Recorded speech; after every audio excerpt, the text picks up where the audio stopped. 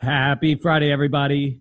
You can call it whatever you want. We're right on the cusp. I was just telling the story of a trip on the A train here, and this gentleman got on with a set of bongos and a crate, and he just walks through the A train, crowded A train, and he's like, "Good morning, good morning, good morning," and everybody's got their head down and their buds in and they're looking. And I don't look at my phone on the train. I don't wear headphones. I like to be aware of what's happening around me, and it was just so profound. And he just had like the best message. And you talk about good messages a lot and promoting them, and it was just hilarious because he was just like, everybody should say good morning. So good morning, good afternoon, how's everybody? Happy Friday. You're listening to the Entrepreneurial Web. I'm your host, Jeremiah Fox. Before I introduce my guest today, we're going to start with the message of the day, and it is good morning. No, I'm just kidding. The message of the day pertaining to my guest is that digital engagement often has the end goal of intimate connection. We'll get your feedback on that later. Let me just pull up my old friend's information here. Guest today is David Raphael. David Raphael is a growth marketer and the chief strategy officer of Flatiron Collective. He specializes in helping businesses grow rapidly through Facebook and Instagram advertising and hypothesis-driven experimentation across their market funnels. He's worked with a wide range of businesses, including WAG, Artsy, FanDuel, Life 360 Spin, Parks Casino, Abide, Waking Up, and many others. Let's give David a good morning. Welcome. Thank you. Welcome, David. How you doing today? Doing very well. Awesome. Very well. Great. So David and I are like an old relationship that's been recently rekindled. We didn't see each other for quite a while. I actually lived in his parents' house for a little time. I paid rent. No, you were great. That was a good tenant. But you're by far the youngest person we've had on the show. That doesn't say much. I've had a lot of old guys on here. But David's from a new generation. But you grew up in Brooklyn, yes? I did. I grew up in Park Slope. And in Windsor Terrace, as well. That's where we got to know each other. And like a little, like what, 90s? In early 2000s? Yeah, I forget. Yeah, that was fuzzy, but you're not that old. And how did you feel about it? I've had people on, and that pretty much everybody so far that's been a guest has been from New York, different neighborhoods. But how did you feel about it? Because a lot of these guys grew up in like 1970s and 80s New York, and you weren't around for that. I remember it. I didn't live here, but I was like, I wouldn't live there. Like I was very, very lucky. Born in '89. Grew up on 12th Street, 7th Avenue. Kind of felt like Sesame Place. Just very. It's very well. That was rebound time, but there was still some sketchiness happening. I was young enough that I probably didn't see it, and by the time I was fully conscious, it was just felt very, very peaceful and calm. That's cool. Nice. I mean, that's very fortunate. That's awesome. That's a great environment. It probably has contributed to your success. And where'd you go to school? So I went to school at PS 321, or at 7th Avenue. Of course, yes. 51, kind of that's the feeder. Yep. Then I went to a school called Bard High School Early College in the Lower East Side. Yeah. How was that experience? It was cool. They gave us, we had college professors in high school. It was, the Gates Foundation funded it, so it was free, and you ended up graduating with an associate's degree. That's amazing. So you could save, like 6 figures in college. Yeah, definitely.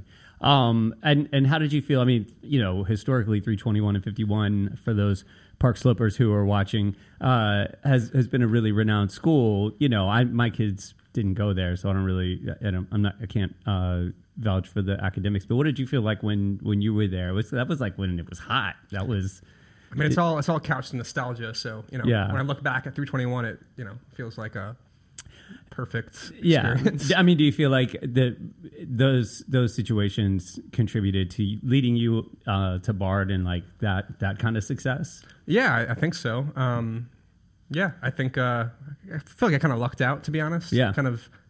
51. Middle school in general. You look back to it, most people don't really love middle school. Yeah. So I don't have the fondest memories, but I felt like I lucked into high school, and it feels like everything's been kind of serendipitous, just kind of. Right. Yeah, I know the feeling.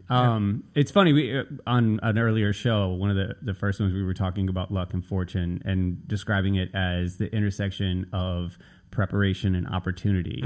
So you had good preparation in a number of ways, that you were born into a family that was able to situate themselves, in a kind of environment like that, and then just your own DNA. So that was like your preparation, and then the opportunity came along for you where it's like, oh, I can go here, I can try this, I can try to put these things together, and bam. I think it falls from a sense of safety as well. It's you can take more risk if you feel like you have a foundation. Absolutely. And I feel like I also had Okay, don't start talking about jujitsu yet. Not jujitsu. I'm going to talk about parenting for a moment. Okay. Yeah. So go for it. Growing up in Park Slope, 2 mothers, just a very good. And I mean, I couldn't have really asked for more. Very, kind of unconditional love, support.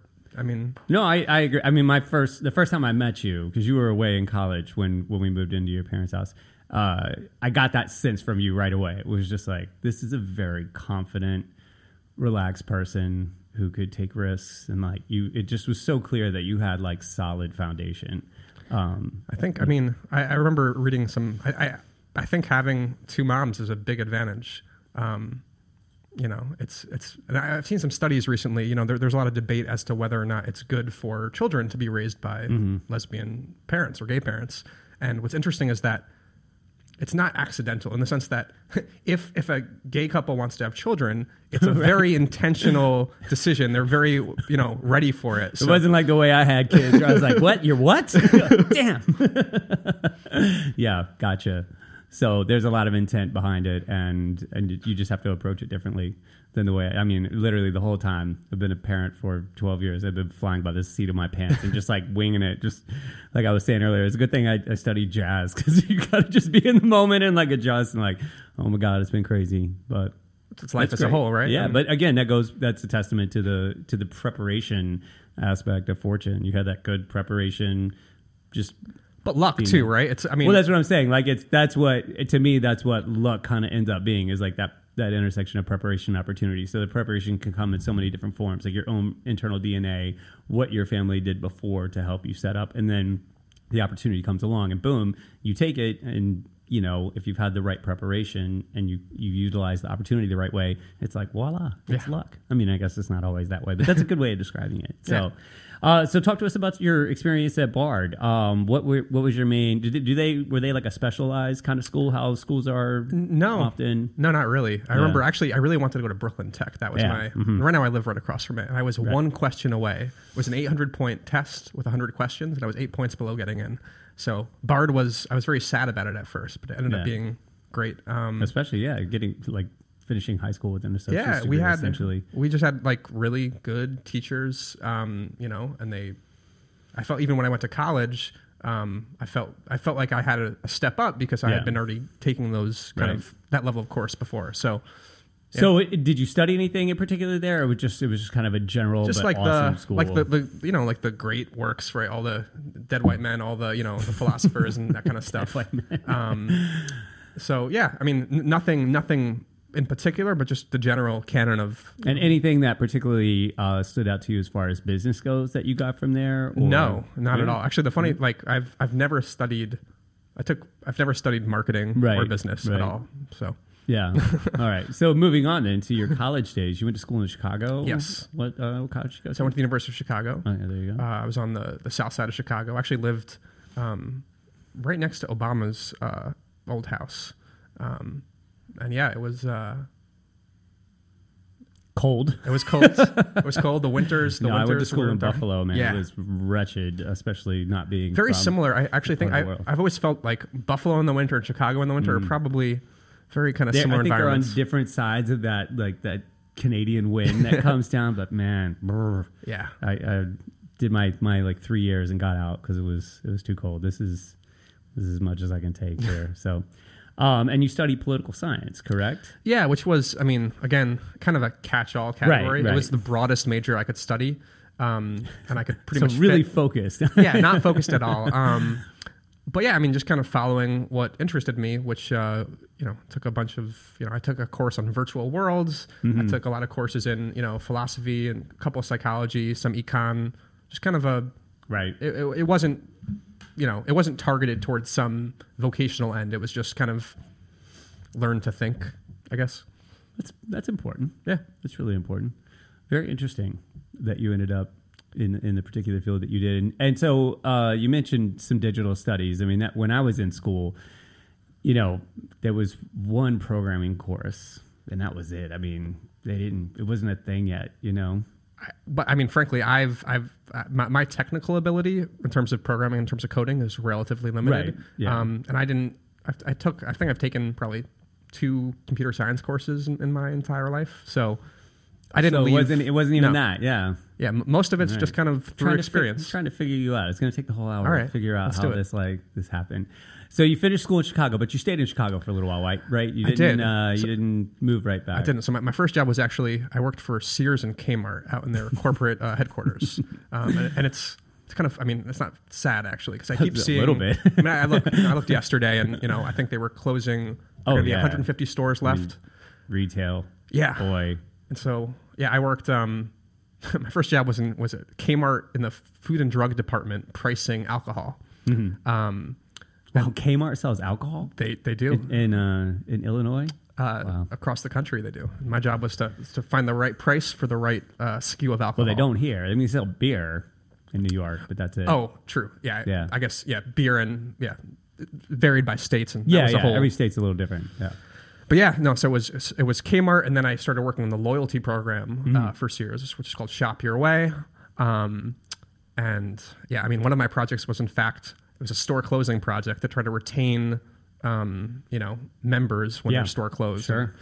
And, it was an interesting experience, but ultimately it felt like we were, the trajectory was very clear at that point in time. And so there's something Sisyphean about trying to for you, or just to work for a company where you knew what would happen. Yeah. And there was no way it wouldn't happen. And to try to shift that, it felt, it was not necessarily a motivating type of initiative. Yeah, I can bet. Well, just working for a company like that anyways, maybe. For me, I would die inside. I learned a lot. The people were I'm sure it was a learning experience. Yeah, but and it has played out exactly as I thought it would. Yeah.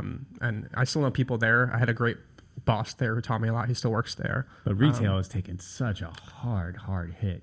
Yeah. Well, we're going to take a break in just a moment, but we can talk about what we're on fire. I've had 4 shots of espresso today. That last one really I was like, whoa, that's the one. Here we go. Yeah. Well, we've been at it for half an hour before the show, the elevator ride, everything. So we'll pick that up when we get back. We'll talk about what we were talking about in the elevator. You're listening to the Entrepreneurial Web. We'll be back in just a few.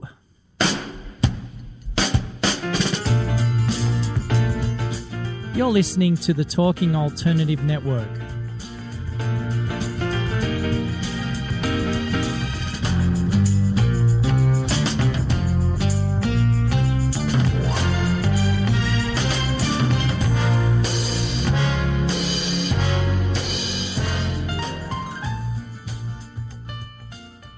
You're listening to the Talking Alternative Network.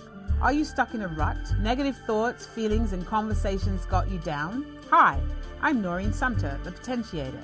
Tune in every Tuesday at 9 to 10 p.m. Eastern Time and listen for new ideas on my show, Beyond Potential, Live Life Your Way, on talkradio.nyc. Are you a conscious co-creator? Are you on a quest to raise your vibration and your consciousness? I'm Sam Leibowitz, your conscious consultant, and on my show, The Conscious Consultant Hour, Awakening Humanity, we will touch upon all these topics and more. Listen live at our new time on Thursdays at 12 noon Eastern Time. That's The Conscious Consultant Hour, Awakening Humanity, Thursdays 12 noon on talkradio.nyc.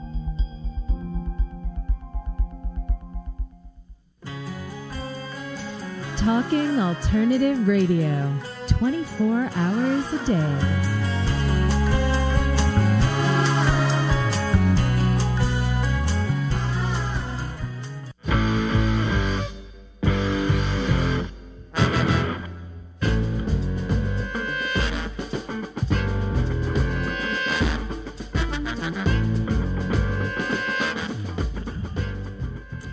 I can officially say good afternoon now. Welcome back. You're listening to the Entrepreneurial Web. I'm your host, Jeremiah Fox, here with my guest, David Raphael.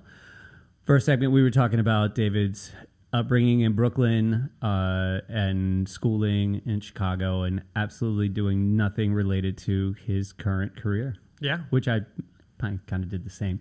But in the elevator ride on the way up, we were talking about the former Uber CEO and what he's got going on, and the effect of business models like that on retail, like what it's done to retail, which it, has simultaneously impacted service because, like if you take, for example, the mall, the quintessential shopping experience for decades in America, they're just closing. It's like so dystopian. I mean, in a way, I love it because I always hated them. I was like, this is just crap, and there's so many other ways to do things. And it was just so cookie cutter, like everywhere you went, it was the same experience. And I've always wanted like the new thing, it's like something different. Like it's fine if you have that, but that shouldn't be the only thing. And in so many places it was.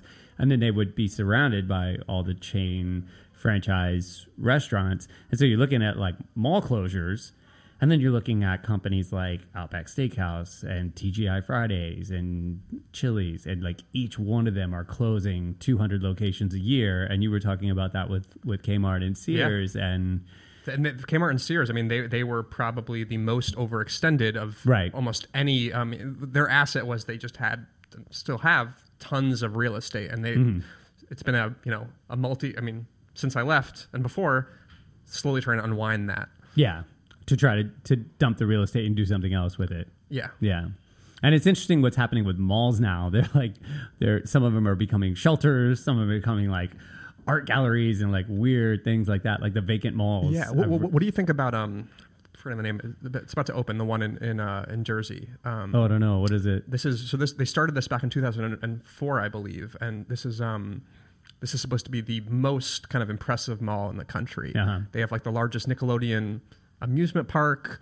Right, it's got to have like an amusement park, and there's got to be it's like got to be an experiential draw, a shooting range. Yeah. But it's been delayed for like you can wrestle a bear if you come here. Yeah, right. Something unique. Yeah, but it was started in the early 2000s, and it's been delayed for many reasons. And no one would do this project now, but it's a legacy project. They've already invested in it, so I think it's supposed to open.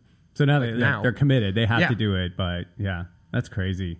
That guy that used to make fudge in the middle of the mall, that's no longer like, it's like, oh yeah, that was the attractive feature. And then all the freaks, of course, that were there. Wow, that's crazy. So what's this dude up to with the cloud kitchens and like stores? I heard he's like taking over like the basement of parking garages. Yeah, and I mean, so it's interesting because there are a lot of other, so Brazil is an interesting market where they do a lot of this, where almost everyone orders via courier. And you have a lot of these restaurants that are, solely made for online delivery. Right.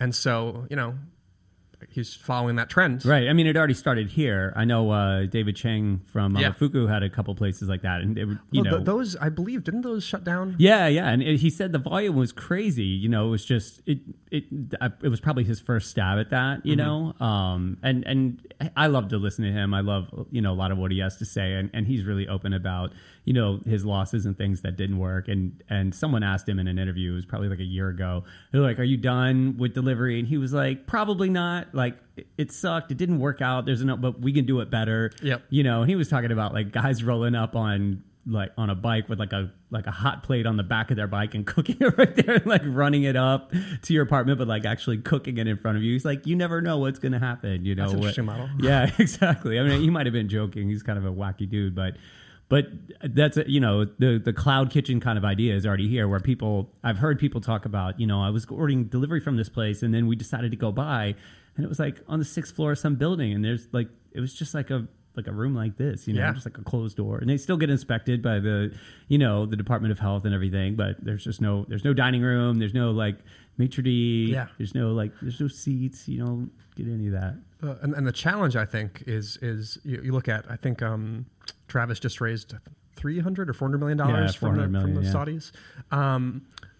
And the problem is that a lot of these new business models, even look at Amazon buying Whole Foods, right? Mm-hmm. A lot of these tech companies that don't actually have to make a profit are now competing with businesses that do. Yeah. And so, what do you mean by that? Like tech companies that don't have to make a profit? So for example, Amazon's very famous for a while back, basically, telling Wall Street that, hey, don't worry about my quarterly profits. Right. Worry about my growth. Right. We're going to invest in the future. Gotcha. And so if you look when Amazon bought Whole Foods a couple years back, all of the other grocery stocks fell, because what they realized is that Amazon could acquire Whole Foods and lose money. It's already a low margin business. They could lose money, and that's fine for them. Right. And so similarly, they're going for reach. Exactly. And they're going for growth. And so similarly, Travis, I'm sure, will go for growth, and it probably won't generate a profit, just like Uber, just like most of these tech companies.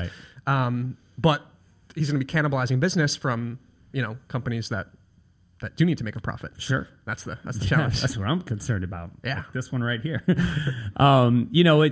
It's already had an effect. It's been obvious when things like really got hot in terms of the online delivery market, and I've seen it from both ends, from the retail liquor industry end and also from the full service restaurant end. And I think there's been a time where it's like, okay, there's enough market share for everybody. You can't be delusional in like the restaurant industry and like, we're gonna make millions of dollars at this restaurant. It's definitely a labor of passion. And like I was saying to you in the elevator, like it's still viable, but then the future outlook is a little like, well, not like you ever knew before, but now it's really like, oh my God, what's going to happen? Like, does it make sense? Like I have inside of me this like hankering to open another restaurant, but this makes me pause and think, well, maybe I should get into the digital world. I still think that, if you look at the delivery space in particular, it's incredible. Everyone loses money. So, Square used to own Caviar, which they sold to, I think, was it one of these other companies, and so no one's making money in this. In the delivery scene, right? They're all basically fighting for market share. And who is it? Grubhub is like under Grubhub seamless scrutiny right now, especially like it's either citywide or statewide, but local government is getting involved and putting some heavy pressure on them. That's a whole other story too. I've worked with a lot of companies that have to deal with governments and cities. An example is like I've worked with Spin, the electric scooter company, and kind of similar to in a way where you come in, you don't ask for permission, just like Uber. Right. You come in, you just drop your scooters. Or what's the other Revel? They just started dropping them things everywhere. Like it's crazy. Yeah, it's kind of you take a market by storm. Yeah. Don't ask for permission. By the time they try to stop you, you've already got loyal users. And in the city back, I think with De Blasio in his first term, when he tried to stop Uber, they used the app and they had all their users basically like an easy way in the app to actually like call City Hall and protest it, and that actually worked. Yeah. Now things have turned a little bit, but it's not looking so good for them. That's crazy. Wow. All right. So we were talking in the first segment. You ended up staying in Chicago and working for Sears and Kmart, but something brought you back to New York City. Talk about that, and then how did you transition from like brick and mortar into more of a digital? I was already world. kind of on. So I had moved. So the loyalty one of the thesis for Sears and Kmart was this loyalty program called Shop Your Way Rewards. Mm-hmm. The idea that, if you got all this data on what people are, what they like, you can somehow, mine that and make the experience better. So I was already familiar with the idea. And around, like, what year was that? This was like 2012 to 13. So Amazon was already hot fire by that point. Oh, yeah. Speaking of which, the other big thing about Sears that's so sad is that Sears could have been Amazon. Yeah. If you look way back in the day. So many companies could have been Amazon. But Sears in particular. Because Sears had, back in the day, they were the first ones to really deliver to the entire country. Mm-hmm. They had the catalog. They had all the infrastructure for it. But yeah, it's kind of sad that they could have seized on that. Yeah. That's how it goes. But a lot of people are not being pliable these days, and especially take a company like that. Even when my earliest memories were going to a Sears in Nashville, it was around for a while, and they were operating off of a different model, and things started to change, and then things started to really change really fast. And a company like that is probably fortunately for me, I'm young enough that I'm like, okay, I can change quicker. Okay, you're going faster, I can go faster too, But that was a pretty old company and probably run by old people, who were just kind of reluctant to change. It was, although without going into too much detail, it was actually so. Come on, man, come on. So there was a hedge fund manager who actually purchased Kmart when it was going bankrupt and combined it with Sears to create this kind of a little bit of a Frankenstein. But he was very he had a vision, and he was young. He actually was he was known as like the next Warren Buffett. In fact, the Sears Holding kind of story and the amount of time he spent on that has very much tarnished his reputation. Yeah. You don't have to go into more. No, I won't. I can tell you're uncomfortable. Don't do that. But what you were talking about with this loyalty program, I mean, that's something that just the incentivizing is really played a big factor in what I've been dealing with lately. And people are really into it. I haven't started data mining yet, but I will. Oh, not necessarily. I still, like I said at the beginning, for me, the digital connection, the digital outreach is definitely to draw people into an intimate experience. And I fought that for so long. You and I were talking about that one of the first times we kind of reconnected, where it was just like, it was creepy to me first because it was, I'm just an analog boy, I did grow up in different times. And having small locally owned businesses, I was like, I don't need that. That doesn't affect me. And for a while it didn't, but then it became obvious that it did. And we just did a round table, excuse me, at Della the other night. And one of the things I talked about, because one of the ladies that I know there, she uses dating apps. We kind of joked about it for a little while, but I was like, I liken it to a dating app where you create this digital outreach, but not to stay digital. Yeah. The goal is to have an intimate relationship with this person. Ooh. And it didn't occur to me for so long. And then I was like, oh, it's a dating app, but for like my restaurant or for this or for the dojo or whatever. Like we're just like connecting with people. That's where the attention is. And even Facebook, you look now, ever since 2016, Russia, all of that, Facebook's very much emphasized the idea that the best way to use Facebook is off Facebook. It's about making real life connections. And so and the dating side. So just to jump ahead, my first job in tech was for a dating site, Facebook dating site, in fact, called Are You Interested? And the way this worked in the Wild West. That's a terrible name.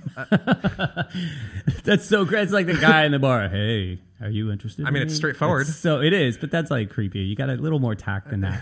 It is. But, and it didn't work out, did it? No, it did. I mean, it did. And so in the way it worked initially, I mean, one of the larger narratives is, I think for the last 7 years or so, my fate has been very much tied to Facebook. And so this app, in the early days, in order to catalyze growth, Facebook decided to just open up the ecosystem for app developers. Mm-hmm. So the way this worked, and this is very creepy and would seem very strange nowadays, but every time you would do anything on this app, on this dating app, it would be shared to your Facebook feed. And so I can see where this is going.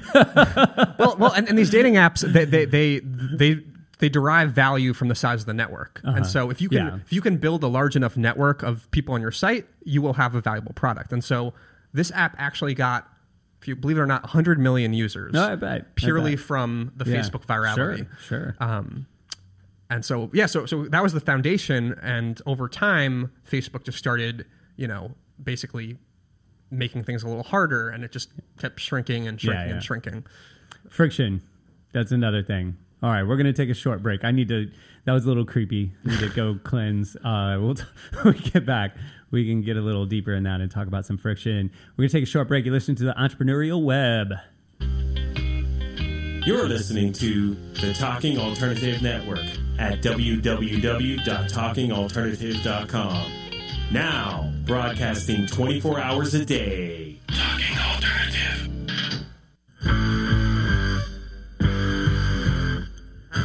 Do you run or are ready to open your own business? Hi, I'm Jeremiah Fox. I've been operating and opening small business for the last 25 years, and I'm the host of the new show, The Entrepreneurial Web. Tune in every Friday at noon Eastern Time for insights and stories on the nuances of running small business right here on Fridays at noon, talkradio.nyc.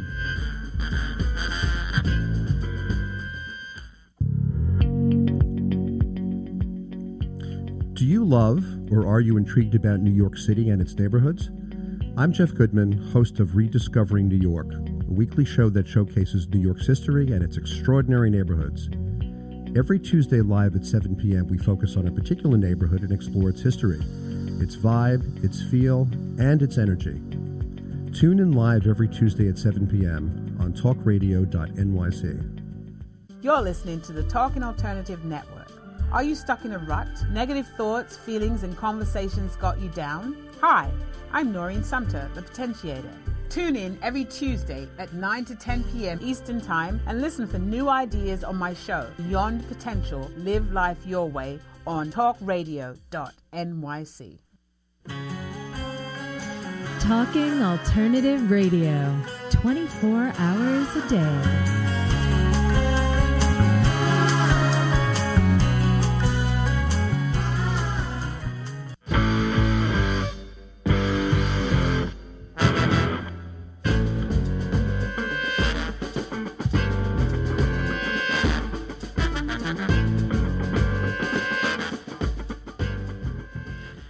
And we're back. Going to give a quick shout out to my boy Mauricio, talking about jiu-jitsu, one of my main training partners. And Stefan, what's going on, man? Toot toot.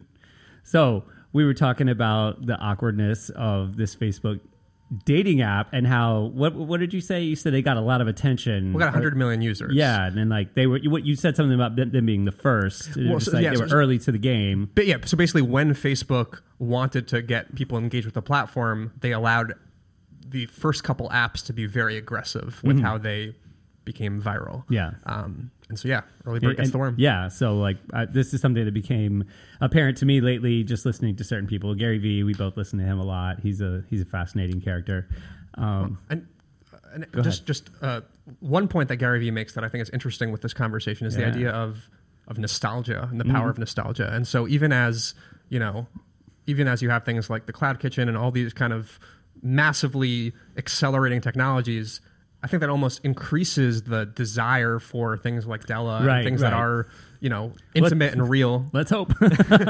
No, when I just saw him say that, within the last month, and he's really into buying like nostalgic brands, and like I operate off of nostalgia. I love it. I mean, I spend a good portion of my time like just rewinding, and we were talking about Sears, and like I have these fond memories when I was a kid growing up in Nashville, and like we went to Sears and I thought it was amazing. It was like this massive place, and it seemed so much more what's the word, less sterile and definitely more intimate, and there's a word that I want to say and it's just escaping me right now, but nostalgic. I just have so much nostalgia for that time.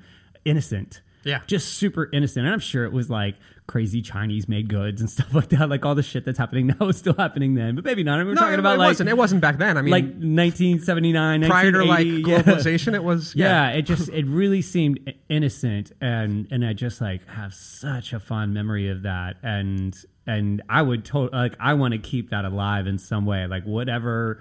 If I make enough money, I don't want to buy the jets like he does, but I want to, participate in some nostalgic brands or nostalgic, like, what would you call it? Like retro nostalgic, like a new company that's like to revive an old brand, or just make a new one that's reminiscent of an old one, and just like kind of keep that going. Yeah, it's fascinating. But so one of the things the point I was going to make that he says a lot of really great things, but is there are two ways to be super successful with attention. One is just be a pioneer, be one of the first. If you're one of the first, you kind of get undivided attention, whether it's digital or whether you go into a neighborhood that's kind of desolate, it doesn't have much going on, and you open one of the first businesses or whatever it is you want to do, and it's not really happening yet, and you do it well. Right.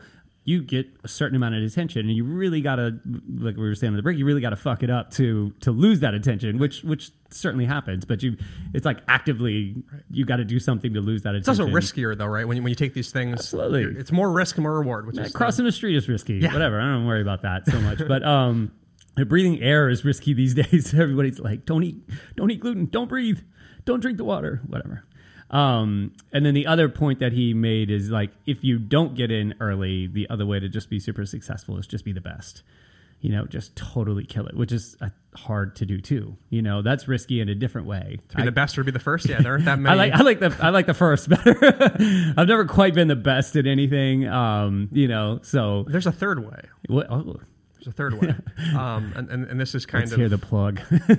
well, this is kind of the what I'm telling you before in terms of the challenge with these tech companies is if you don't have to care about profits, Yes. and you have a lot of money, you can go to you can go anywhere and you can buy growth. Right. And so if you have enough money, you can buy customers, users. Doesn't mean that they're gonna you're gonna make a profit on them, Right. but that's not a sustainable strategy, but it is a strategy that many companies do pursue. And to be clear, we're not talking about buying likes or followers No. on like Instagram the way that somebody that wants to be, like a successful musician, and you have to have a certain amount of likes. You're talking about buying attention. Well, and not just attention, but behavior. And so this is something that's very sometimes difficult for me to explain in that.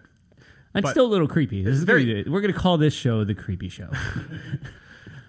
Go on. This is what the youth is doing today, everybody.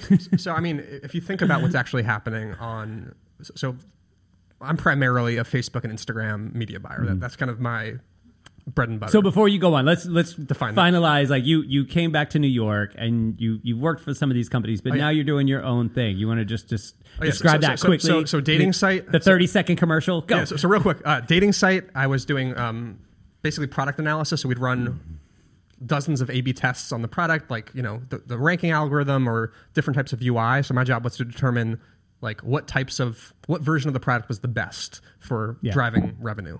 So did that.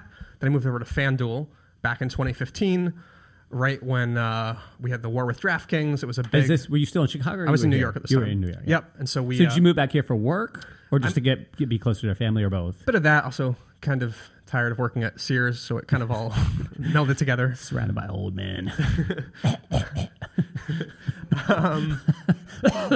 No, I'm kidding. But FanDuel was a very interesting experience because FanDuel was flush with money. We were actually when Instagram first became a paid platform, we were the largest spenders of anyone in the world on the platform. Had to have been an interesting time. Well, we ended. I mean, the thing with FanDuel was we played under the the game of skill harbor. So essentially, with some of these gambling laws, there was an opening allowed for fantasy. So it was a game of skill, and so we kind of took that loophole, built a business around it, and then funneled hundreds of millions of dollars into marketing. What ended up happening is that you couldn't escape the ads, the TV ads, or any of the ads, and so you'd have like congressmen and like senators, and they were just getting blasted with these ads, and eventually they were like, "This is not acceptable." So you got some heat. Got some heat. We actually staged. I remember we staged a protest outside of Eric Schneiderman back when he was Attorney General, outside of his office, and the chant was "Game of skill, game of skill," but it actually sounded like "Gay moms kill." It wasn't an effective protest. And then they saw your profile and they're like, "Yep, he's got 2 moms. This kid's coming after us. He's a terrorist." Yeah. What's up, Ashton? I see you there. What's going on? So you go from working for these large companies. Eventually, you started doing this on your own. Yeah, and so and primarily what I did is I started working with WAG in 2016, and basically that was that was 3 years ago, and essentially the job was to help WAG acquire new dog owners to book a walk for the first time, and so primarily that was through Facebook and Instagram, and so just the way it works is. You tell Facebook as long as if you can measure what you want, be it, someone. You have to be specific. Yeah. It's all about it's all about measuring what you care about. So for any business, if WAG, it's a new dog owner. For Della, it's a new customer. For a meditation app, it's someone to subscribe. Every business has something. Some they are want. purely digital, some are brick and mortar, some are a combination of both. Right. But Facebook can actually receive conversions from. It's very easy to do it digitally, right? If something happens in your app or your website, easy to pass it back. You see it, yeah. But even for brick and mortar, you can actually pass back offline subscriptions to Facebook and use that for optimization. And so ultimately, it kind of comes down to you have a budget, you have a goal, and you can translate your budget directly into behavior, and you can measure it at the most precise level. And so it's fascinating. it's, 6 months ago, I'd have been like, you're a creep, get away. And now I'm like, let's do this. I'm like very interested in this. Get into this creepy game. And according to people like Gary Vee, who are, heavily involved in this market, they're saying like, this is the future of marketing. Like, forget about the old untraceable methods. This guy comes into Della all the time in the wine store, a local guy. He's really great. He works for a cable network. It might be Sci-Fi or something like that. And his particular group branched off and specifically started doing YouTube videos and really tracking. They're designing for YouTube, and they can see when people drop off, when people rewind. Like they get super, super finite information. And his dad was also in marketing, and they joke around about like his dad was in print material, and radio. And he was like, marketers always joke that 50% of marketing works. They just don't know which 50%, like who's completely untraceable. They're just like, well, here's some money. Let's see what happens, and like the sales come in, the money goes out. Yeah, Jesus, or a billboard, and or like radio. It's like, well, people are tuning in, but maybe they're in the bathroom, like they're tuning in. We know that like this many people, but they might not be. And that's listening. the biggest, and it still hasn't been solved. To be honest, sure, the it probably never will be. Well, okay, but I'd say that maybe it will be. The single biggest problem that even for sophisticated companies, like attribution, the ability to tie, for Facebook, it's easier, but the ability to tie a dollar spent to a behavior, easy on digital channels, but very difficult offline. But also, if you don't do offline, if you don't have a brand presence too, that ultimately funnels down to hurting your business. Oh yeah, and so it's a challenge. Direct response is what I do. Is very easy because I can take a dollar, turn it into a customer, directly attributable. For a brand advertiser, if they want to change perception, it's much harder to directly correlate that. Right. But it needs to be done nonetheless. Definitely. So another thing that I've heard Gary Vee say is, so the two things that really he's driven home that affect me. It's had a big effect on me lately. But one of them you were talking about is just like putting as much money back into the business and thinking of that long-term growth instead of like the transaction-based approach to business. Yeah. And then the other thing is your brand, because everything in the middle, especially with what's happening with cloud kitchens, and it's not going to be about the product. I mean, your product, it is, and one end it's going to be about the product, and the product better be very good. But then the accessibility and the competition is going to be like just gray matter. And then on the other end is your brand, like whether it's you or your business, like the narrative of your business, all of it, it's got to be there, because if you're not doing either, you're just like sinking into the hole and disappearing, which is like, that sucks, because there's a lot of really good products, companies, brands out there that are not, especially if you're analog, if you're just like, no, they don't feel it. And I didn't feel it. Like once I felt it, I was like, oh my God, I'm slipping down the hole. I'm like trying to scrape back up the wall. I think I got some traction. Yeah. So we're going to scrape to a quick commercial, and then we'll come back and wrap things up. And we have to talk about jiu-jitsu a little bit, at least a little bit. I think so. We'll be back in a minute. You're listening to the Entrepreneurial Web. Talking Alternative Radio, 24 hours a day.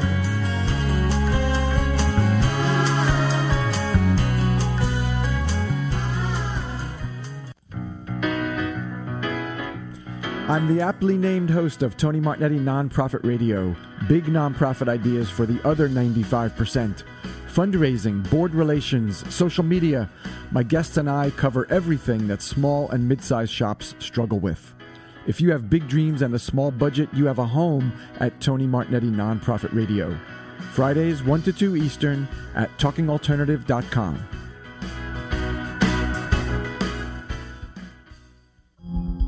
Are you a conscious co-creator? Are you on a quest to raise your vibration and your consciousness? I'm Sam Leibowitz, your conscious consultant, and on my show, The Conscious Consultant Hour, Awakening Humanity, we will touch upon all these topics and more. Listen live at our new time on Thursdays at 12 noon Eastern Time. That's The Conscious Consultant Hour, Awakening Humanity, Thursdays 12 noon on talkradio.nyc.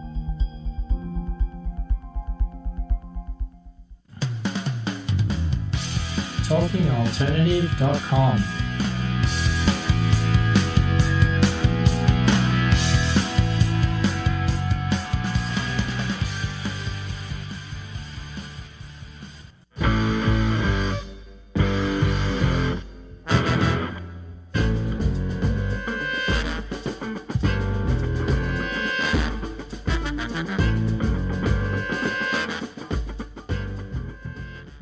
Welcome back. You're listening to the Entrepreneurial Web. Sorry, I had to fix my hair. I see that my sister is watching. I'll keep it PG. So you have to tell us what you're doing now. You still haven't. I've asked you like 4 times. You've told us what your company is now. What you're doing now. Oh, Are you trying to be like purposefully, incognito? No, I'm kidding. not necessarily. So I have a bunch of clients, mainly apps. A lot of them, I can name a couple of them. One is Soothe, Massage on Demand.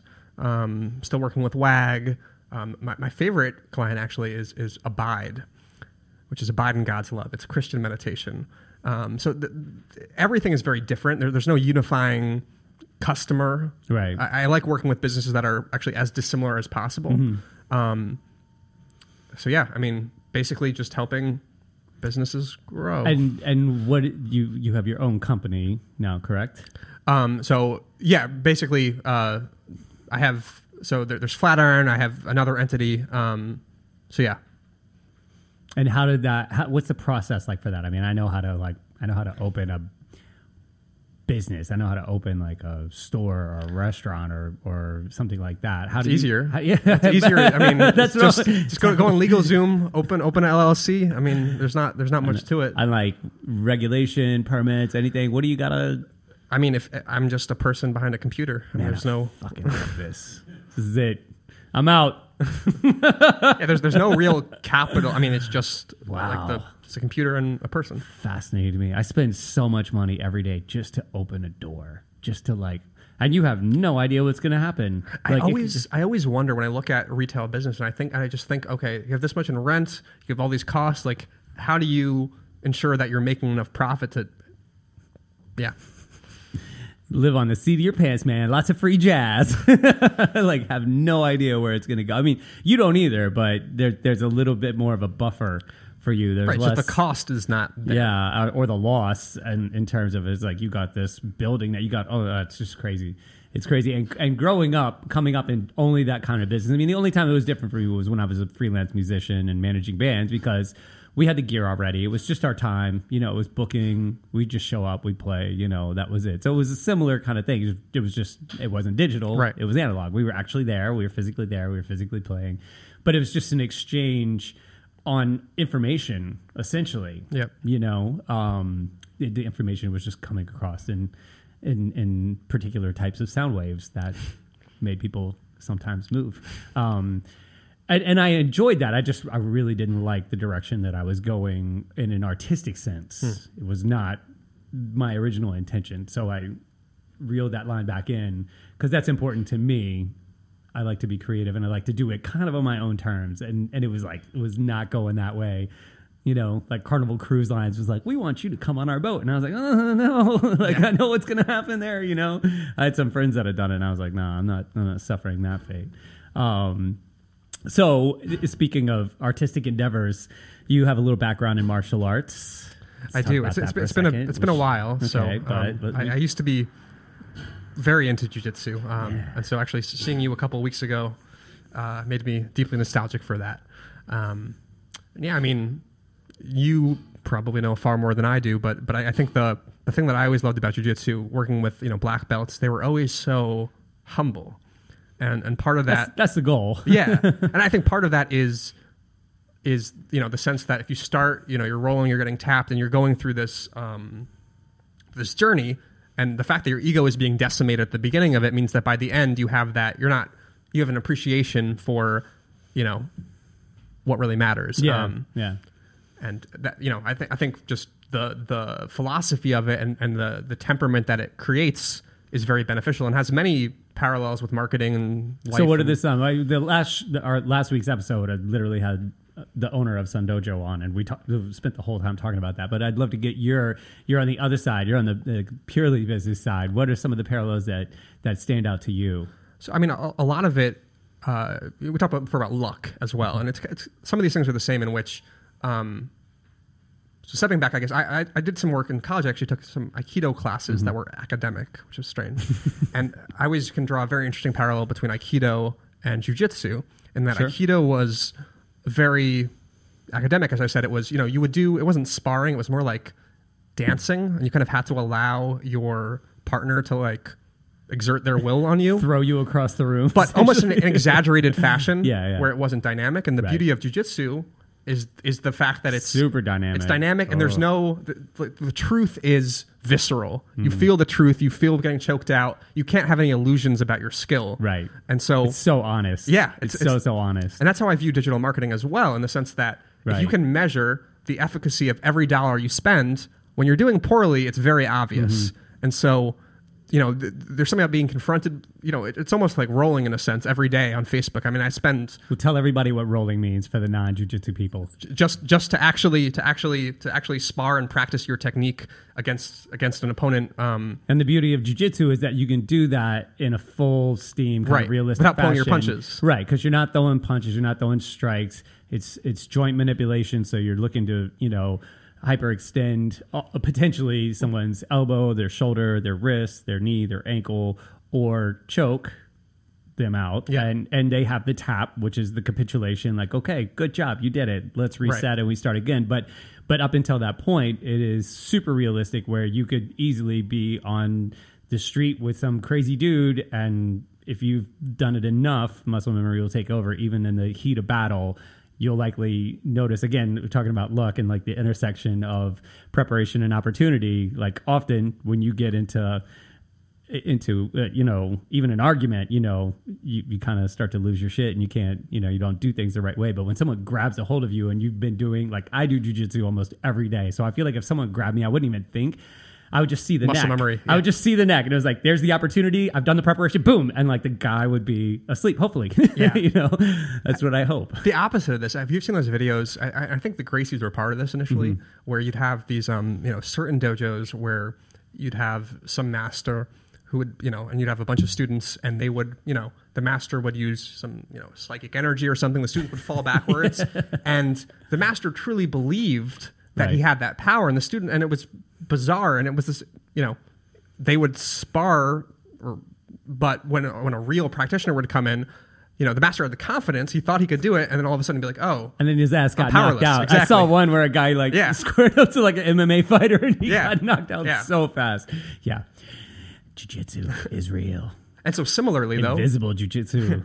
Go ahead. But similarly, right? You could take the point of, if you're maybe a brand marketer, or you're someone who you can't view, if you're not able to measure what you're doing and see the real impact, you can be deluded as to how good you are and what you're doing. Absolutely. But every day, I mean, I spend tens of thousands of dollars every day on Facebook and Instagram. Yeah. And I can see exactly what it's doing, and when it's doing poorly, I have to struggle kind of against Facebook. I have to try things, see if they work for your clients. For my clients, yeah. Mm-hmm. Wow. So it's kind of like it's Randori. Yeah. It's digital Randori. Pretty Damn, much. I can't believe I just said that. Digital Randori. No. No, I'll get into it straight up. I'll choke that motherfucker. I don't care. The difference is that you're not. I mean, it's not. You're not rolling against someone in the same way. It's not like you're dominate, but you have goals. So it's not. Well, like pure jiu-jitsu is not about that either. It's about the conversation. Like my professor always talks about the jiu-jitsu spiral, where it never stops. Like there's always an answer. There's always a question. It's not so much about I'm going to beat you. I'm going to win. Sure, you want to have the confidence and the self-defense. You should not go through the whole process and not be able to defend yourself. But when you're working at a higher level, it's more about just like really seeing all the opportunities. And I think that's what you're talking about. It's like, okay, that didn't work, but I want to pretty seamlessly and effortlessly move on to something that will work. Exactly. It's almost like, excuse me, even truth as a concept, right? It's this thing where you're always trying to get there, but it's this kind of asymptotal thing where you can't ever truly get there. It's just about the conversation. It's about the process of always seeking that. Well, it's like business. Yeah, exactly. You're never done. You're always trying to make that money, but it's like eluding you. But like me, I purely enjoy the journey of all of it, whether it's martial arts and like going for black belt and just always being a part of that. That's the best. Like if you get rid of the belt system, I wouldn't care. I would be there every day regardless, because it is about that spiral. And the same thing, like Simon Sinek talks about the infinite game, where it's just always going on. You can be a part of it or you can be out of it. I just want to be a part of it. I want to make money too. I'm not a vain or greedy person, but I really, really chase the journey. And I think that's like the best approach. And money seems to follow passion, right? I mean, if you're doing things for the sole purpose of earning, right, it's much less effective than if it's just a shorter lifespan. Yeah. You're designating your shelf life then. Like this will expire in right. But hopefully you can do what you're passionate about, and then it kind of just follows. Yeah, not everybody's pulled it off, but there's roadmaps out there. It's certainly available. So where can people find out information about you? Say if somebody listener wanted to get in contact with you and talk to you about their business and their brand, what would be the best way for them to reach you? So that's a good question. So elusive. I'm fairly resource constrained at this point, so I'm not necessarily taking on a ton of additional clients. But I've got some Medium posts if you want to learn about Facebook or Apple search ads. I have some Medium articles that you can find by searching my name.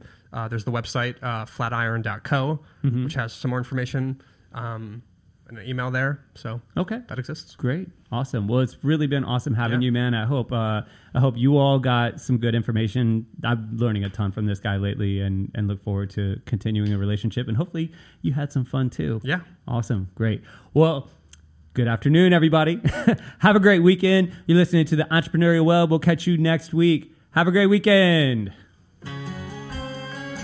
Talking Alternative Radio, 24 hours a day.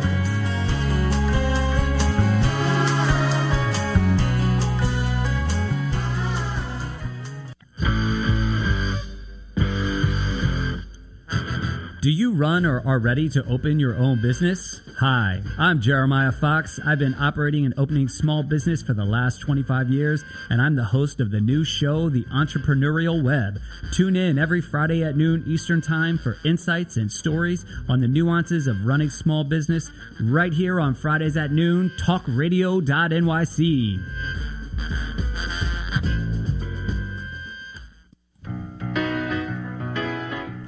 I'm the aptly named host of Tony Martignetti Nonprofit Radio.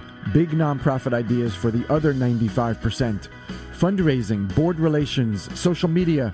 My guests and I cover everything that small and mid-sized shops struggle with. If you have big dreams and a small budget, you have a home at Tony Martignetti Nonprofit Radio. Fridays 1 to 2 Eastern at talkingalternative.com.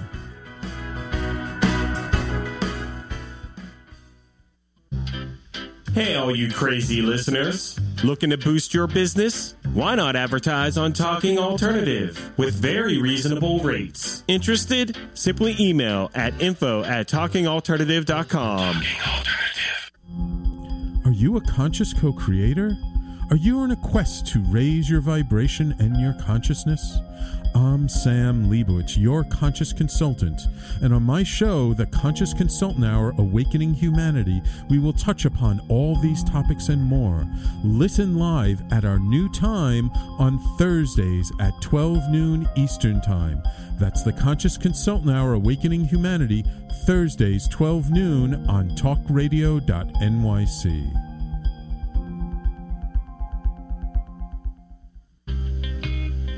You're listening to the Talking Alternative Network at www.talkingalternative.com.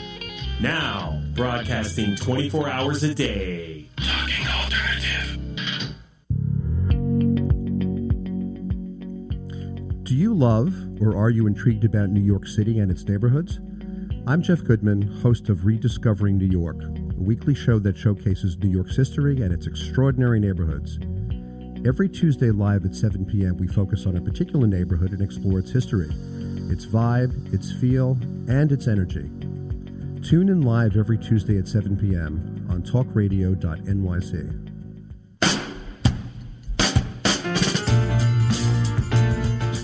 You're listening to the Talking Alternative Network.